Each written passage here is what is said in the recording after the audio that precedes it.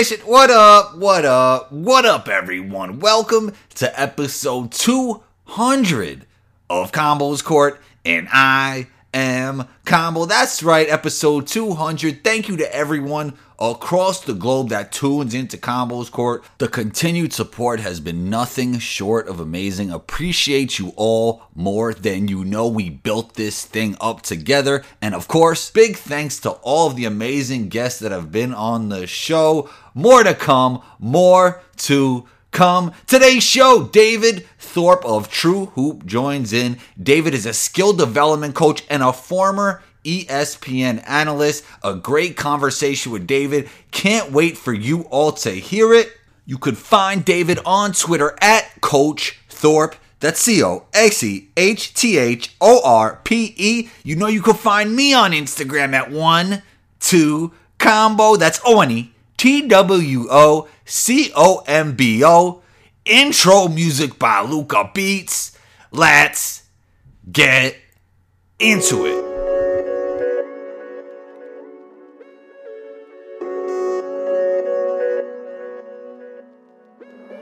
Luca, don't do it to him.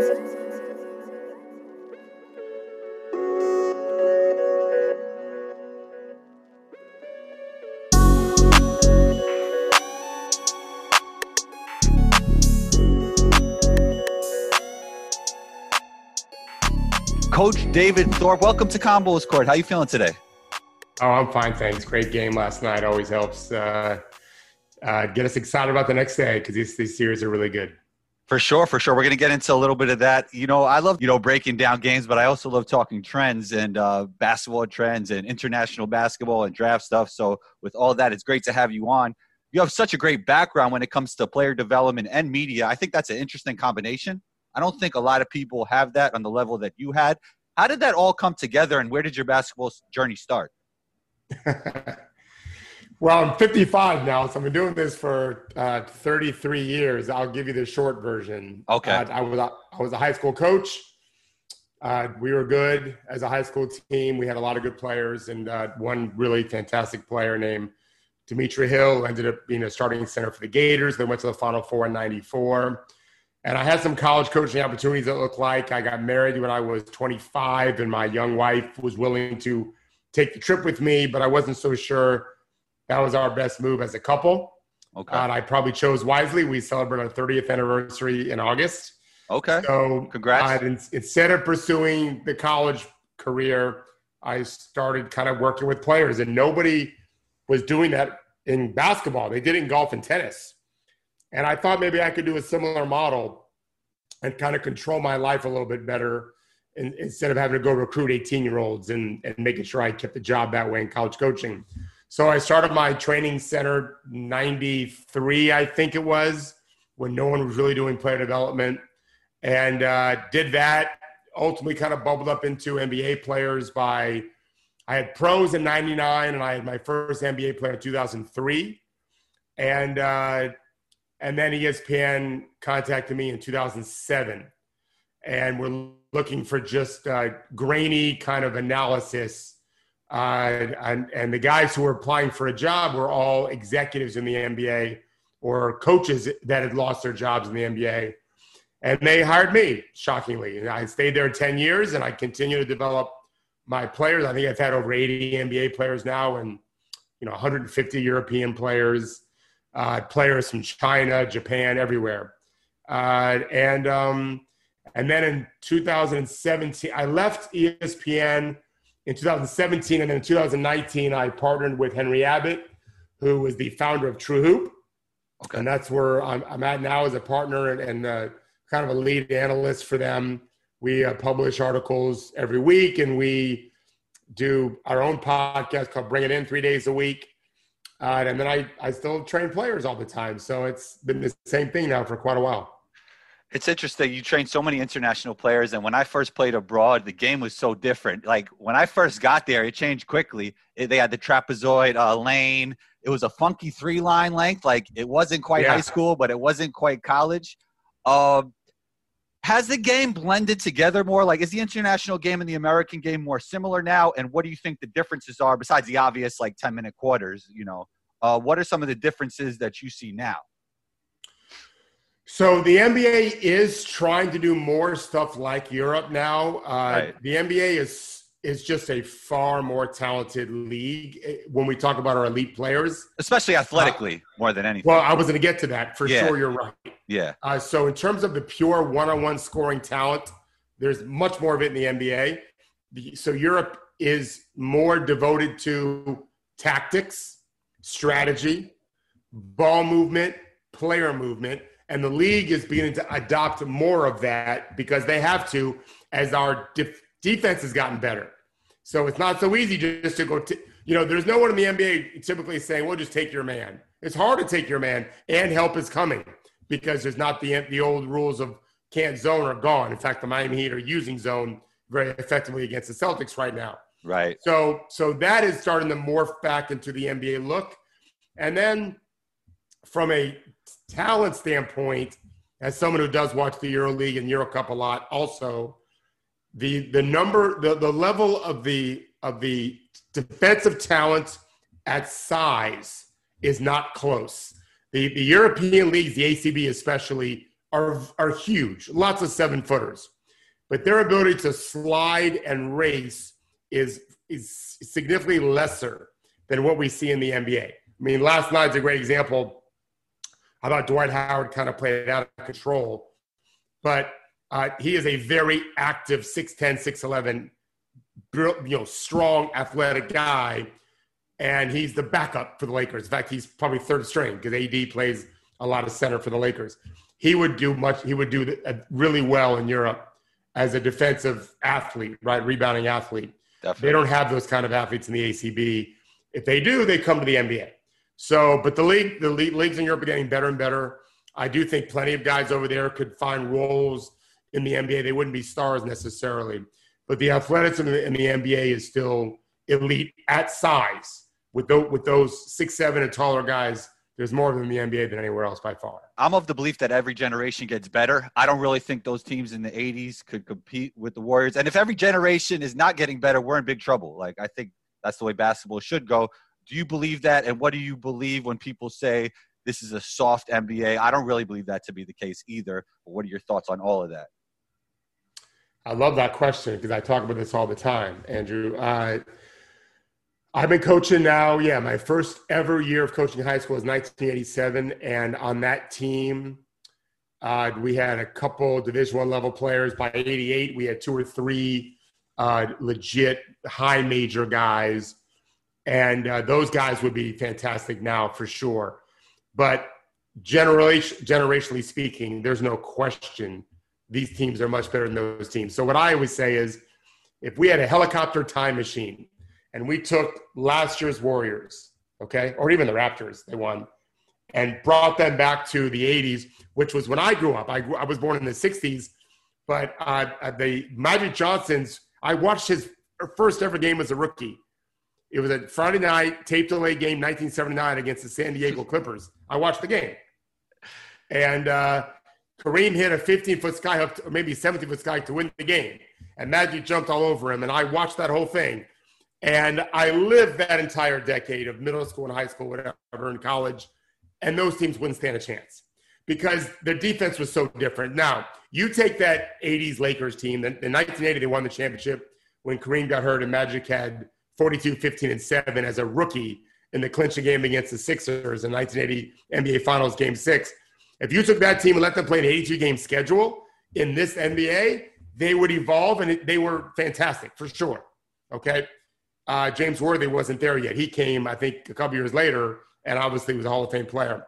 But they did not play defense the way these teams play defense for different reasons, rules and everything else. So if you just time machine those teams, this team back then, they would destroy this team by 40 points. They wouldn't even begin to guard. No one guarded anyone above the three-point line, almost ever. Right. And then, so I do think the talent was there. They just didn't have the skill set. I mean, obviously 4s and 5s typically couldn't do what they do now. But on the toughness question, can I cuss on the show? Oh, we could edit if it's too crazy. So go ahead, David. Well, I'll say it's just freaking ridiculous to think these guys aren't tough. I don't even know where to begin with that. Players are just as tough as they've always been in my 33 years of coaching. So my 18-year-olds back then were every bit as tough as my 18-year-olds now. My son is 19. He's playing basketball at Florida State. He is a driven, serious athlete, as are all of his teammates, as were all of his teammates when he played his last year of high school basketball with five of those guys are playing college right now. They'll wake up at 5 a.m. if you tell them to. They'll run through brick walls if you tell them to. Nothing's changed. They're every bit as dedicated, maybe more mindful of stretching, drinking water. They're working rest and recovery. Right. Yeah. Because they're more aware of it. Yeah. But my guys then were tough as nails. My guys now are too. The serious players are tough, and the ones that aren't serious, no matter what the generation is, aren't as tough. So what do you think if you, not the helicopter thing, if you just had the Lakers prepare for a year or two and they know about analytics and they know maybe we shouldn't shoot long spot up twos and everything in between, what do you think, like prime Lakers in the 80s versus prime Warriors, Kevin Durant, what would that look like, you think? Well, I don't remember the depth being as good as it is now because it's a global game. Yeah. So we were so much more limited then in terms of our talent pool. We only looked at one country, pretty much, America. Right. So yes, we have more teams now, but we have so much more international depth. Africa, Asia, to a small degree, certainly Europe and Latin America. Right. The talent is so much more diverse now. I think that's a big factor, and I think the coaching is better. I think that because of what you said, analytics and scouting, our training methods are better. Our physical and athletic development is better. And so those all make an impact. But yes, if you took those teams and developed them for a year, you could develop some of their depth, but the talent pool isn't as good. The top level talent is, but the other ones aren't. Yeah. Like if you put Magic and Larry now, they would adjust fine and be great. They'd be amazing. I mean, they'd be every bit the elite players they were, for sure. 100%. So looking forward, I mean, we look back and we think some of the things like shooting the long two, I mean, we realize it wasn't as efficient as it should be. You think 10 years from now, there's some things that we'll look back at now, like, why were we doing that, you know? And did you ever think about that? Did you ever put any thought into that? I don't know that we'll be thinking, why did we do that? As much, I think it's a good question, though. I think the bigger thing would be, why do we limit ourselves? So the Steph Curry revolution is the recognition that we can take shots well beyond the line and still make them to a high degree. Okay? I'll give you a great example. It's a personal story. Okay. When I was in college, there was a full court basketball court in the projects near where I lived in Gainesville. I went to University of Florida. And during the day, in Gainesville in the summer, it's super hot. And my roommate and I, who I'm still great friends with, Mark Bernstein, we'd go play one-on-one full court. There was a water fountain nearby. That's so much fun. One-on-one full court is so much fun. But it was 96 degrees outside, 100% humidity in the middle of the state of Florida in June, July, August. Right. And we would play to 100, first one to 25, and then you switch baskets because one basket a little small and a little short on the other, and you go get your water. And we did this, and it was boiling hot. It's amazing to have heart attacks. But we were 20, 21, 22 years old. And as the games went on, he was much quicker than me, and I was 3 inches taller than him. I was also a much better shooter. I was taking 30-footers all the time because I was tired. And I made plenty of them. I don't know what my stats were. Obviously, it was one-on-one full court, just the two of us. Right. No one else was dumb enough to be outside in the basketball courts. Right. But I never would have done that when I played in games. Right. These were just fooling around things. But now, thanks to Curry and Damian Lillard probably, we're seeing much more of those kinds of shots, and we're seeing a high degree of accuracy. These are effective shots. So when I know this when I'm training my players, we are not just working on shots just behind the line. Yesterday, I've got pros in my gym right now. And the last thing we did yesterday was first one to make 23s going back and forth full court or 7 in a row. So we do a lot of that because we're really working on consecutive made streaks. And one of my players, he's 6 feet tall. He's got a chance to make the NBA. He made 7 in a row. How tall? He's how tall? Maybe 6 feet tall. Oh, maybe, wow. Okay. Maybe 6 feet tall. Very athletic point guard, very skilled, very quick. He made 4 straight from just in the circle. Yes. Yeah. Now, it's not a full NBA court, so it's a little shorter than that. But these are still 28, 29-foot shots. This is at the end of a rigorous 50-minute workout, and he made 7 in a row, but 4 or 5 came from that circle. And it wasn't a big deal. Like, he was just trying to win the competition, and I thought he was stupid for doing it because I wanted to make 7 in a row. You don't got to get quite that far away to make 7 in a row. But he was testing himself. And I know he'll make some of these shots in games now because he does it pretty frequently. So we don't limit those guys. I want them training on those shots, just like I want big men to take those shots. Whereas 10 years ago, we didn't let them do it quite as much. So as the game evolves, more guys will shoot from more distance, right? And there'll be more multi-positional players, not just your 1s and 2s doing it.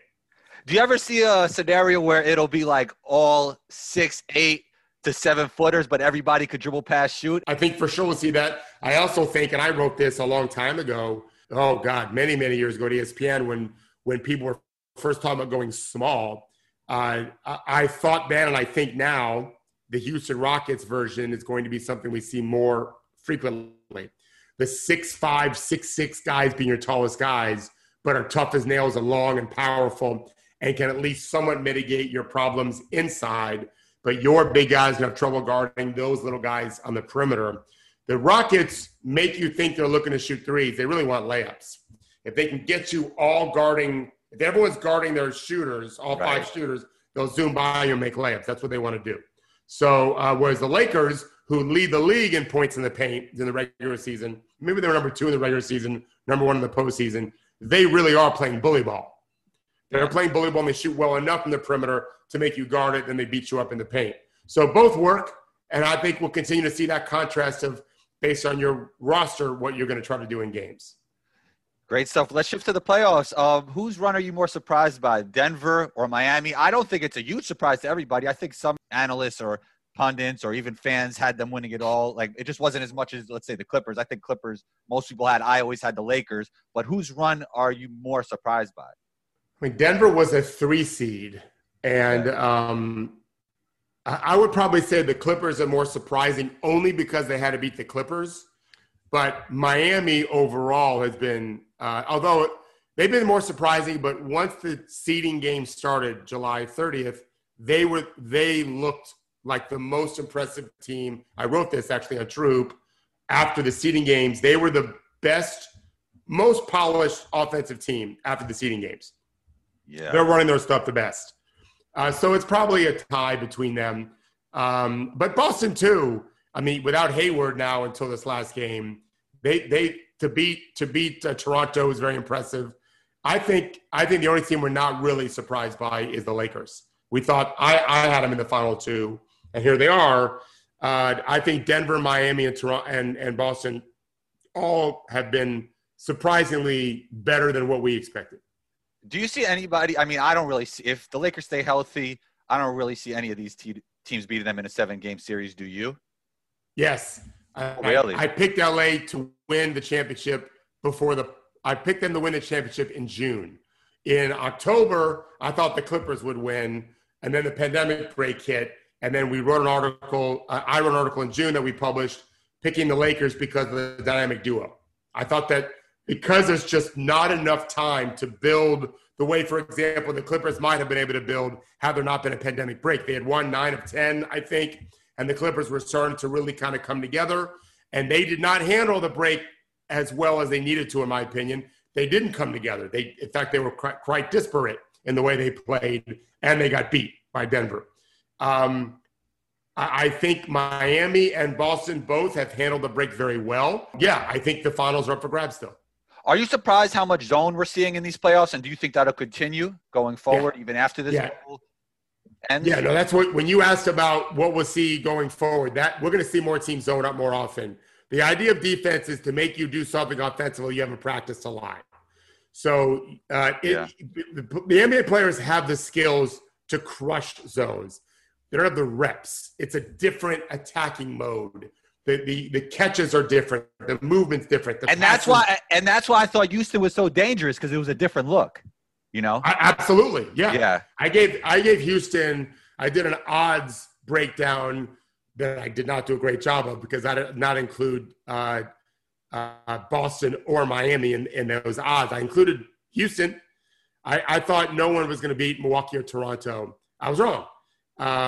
It's hard before the playoffs begin, how teams are going to look when they've been off for 4 months. And I was wrong because I think Denver, I don't think Denver's got a great chance to win. I do think it's possible.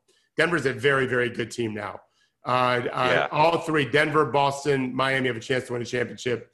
And I think that the way these teams can employ zone can bother any team. And LA can really be bothered if you play a good zone against them, which maybe Denver will try. Yeah. How much of Jamal Murray's leap is just his willingness to shoot more threes? Oh, I think that's a great point. I think it's also just he's just making more shots. He. And do you think this will continue after the bubble? Like I don't know, but it's certainly possible. He seems to have found a focus level, a calmness about him. I trust his shot like I didn't used to trust it before. And it's not just the threes, it's the mid-range too. He's there. So if you've ever seen the movie The Matrix, I love to quote the line where Neo is saving Trinity from the helicopter crashing. It's a very famous scene. And Lawrence Fishburne's character Morpheus says to Trinity, who does not think that Neo is quote unquote the one, because that's what the Oracle told Neo, Morpheus says there's a difference between knowing the path and walking the path. And at that point, Neo is walking the path.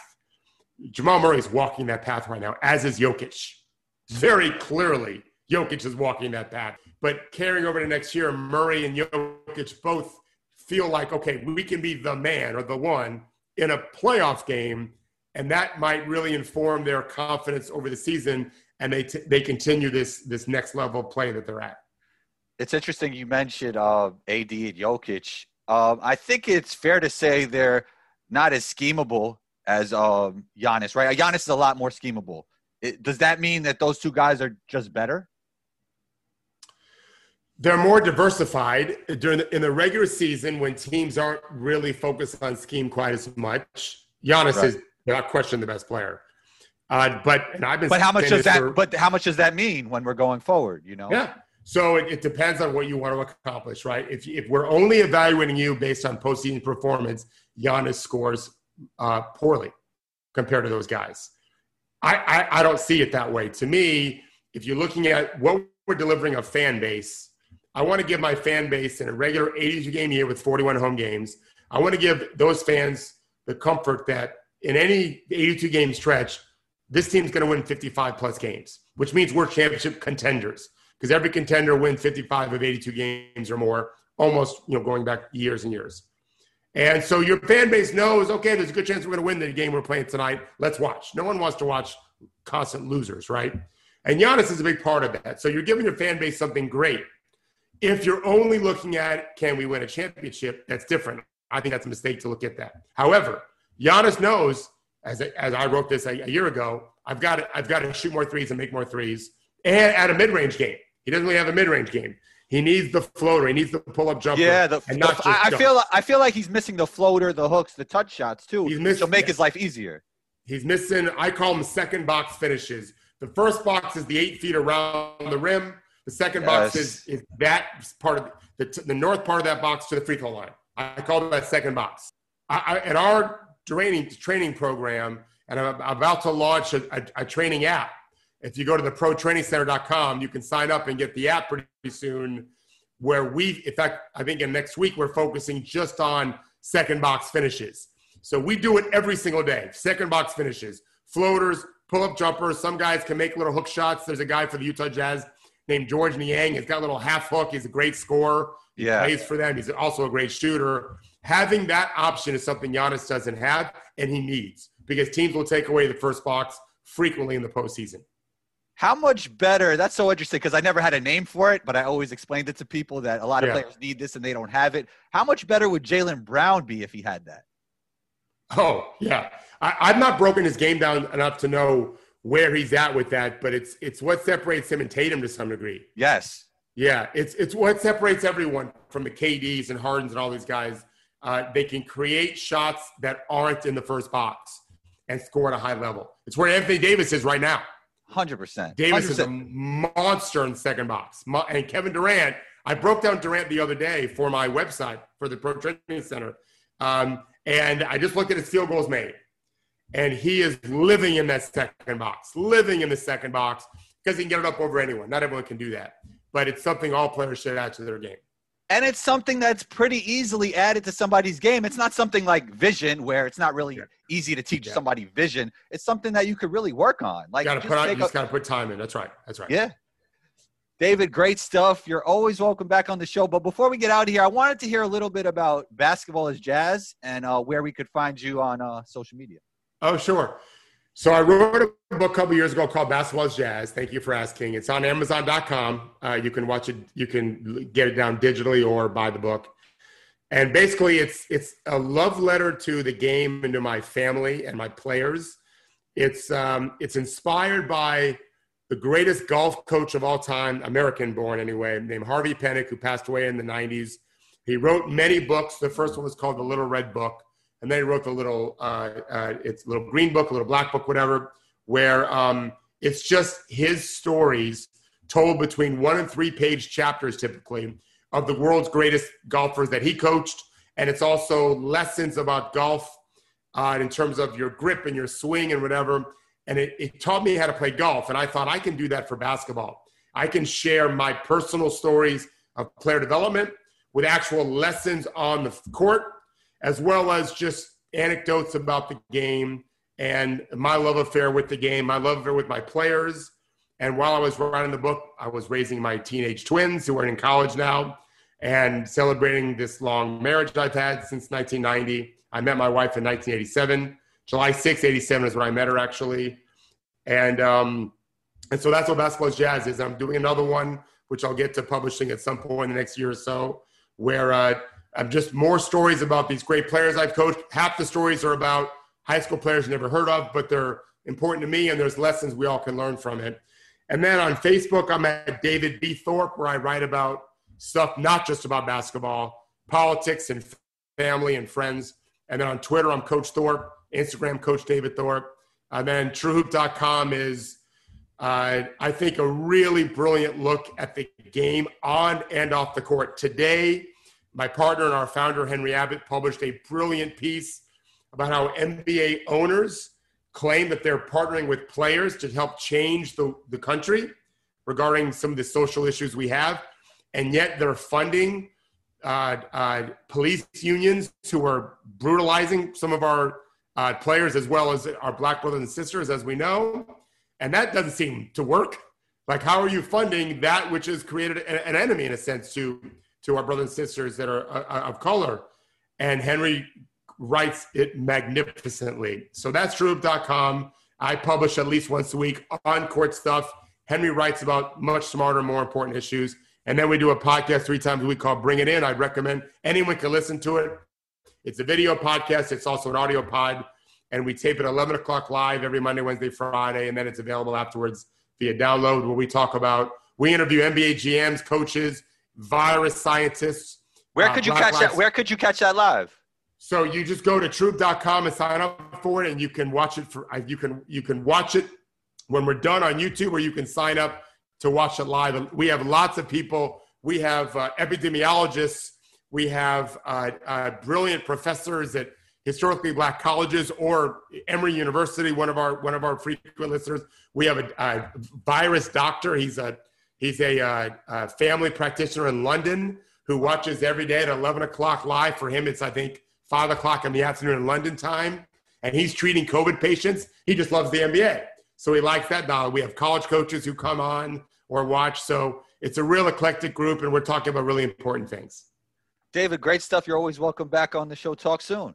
Awesome. Thanks. Be safe. Yes, you too. Thanks, David. Thank you for listening to Combos Court, and there it is. Episode 200 is in the books. Big thanks to David for joining in. We appreciate you. Combo Nation, punch down on that subscribe button if you haven't already. And also, man, drop a comment. Let me know how you feel about this episode by dropping a comment right on your Apple Podcast app. Rate and review wherever you listen to Combos Court, and be on the lookout for episode 201. Combo out.